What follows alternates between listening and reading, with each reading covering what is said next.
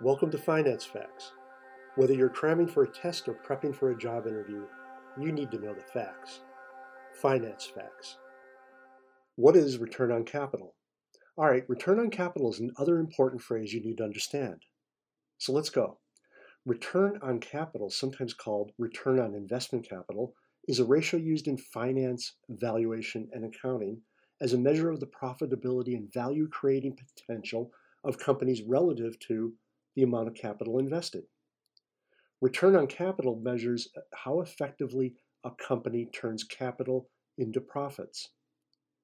Return on capital is calculated by dividing operating income after tax by the average book value of invested capital.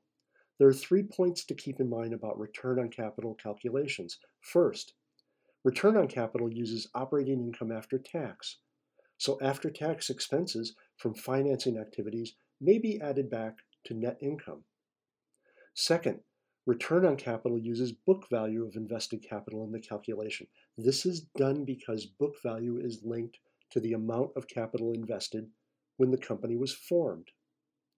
And third, return on capital considers the average value of invested capital rather than the value at the end of the calendar year. Finally, some analysts adjust the formula to add in depreciation, amortization, and perhaps depletion. In this way, return on capital may more closely reflect the cash return of a business over a specific period of time. Thanks for listening to Finance Facts. My name is Dave Coker.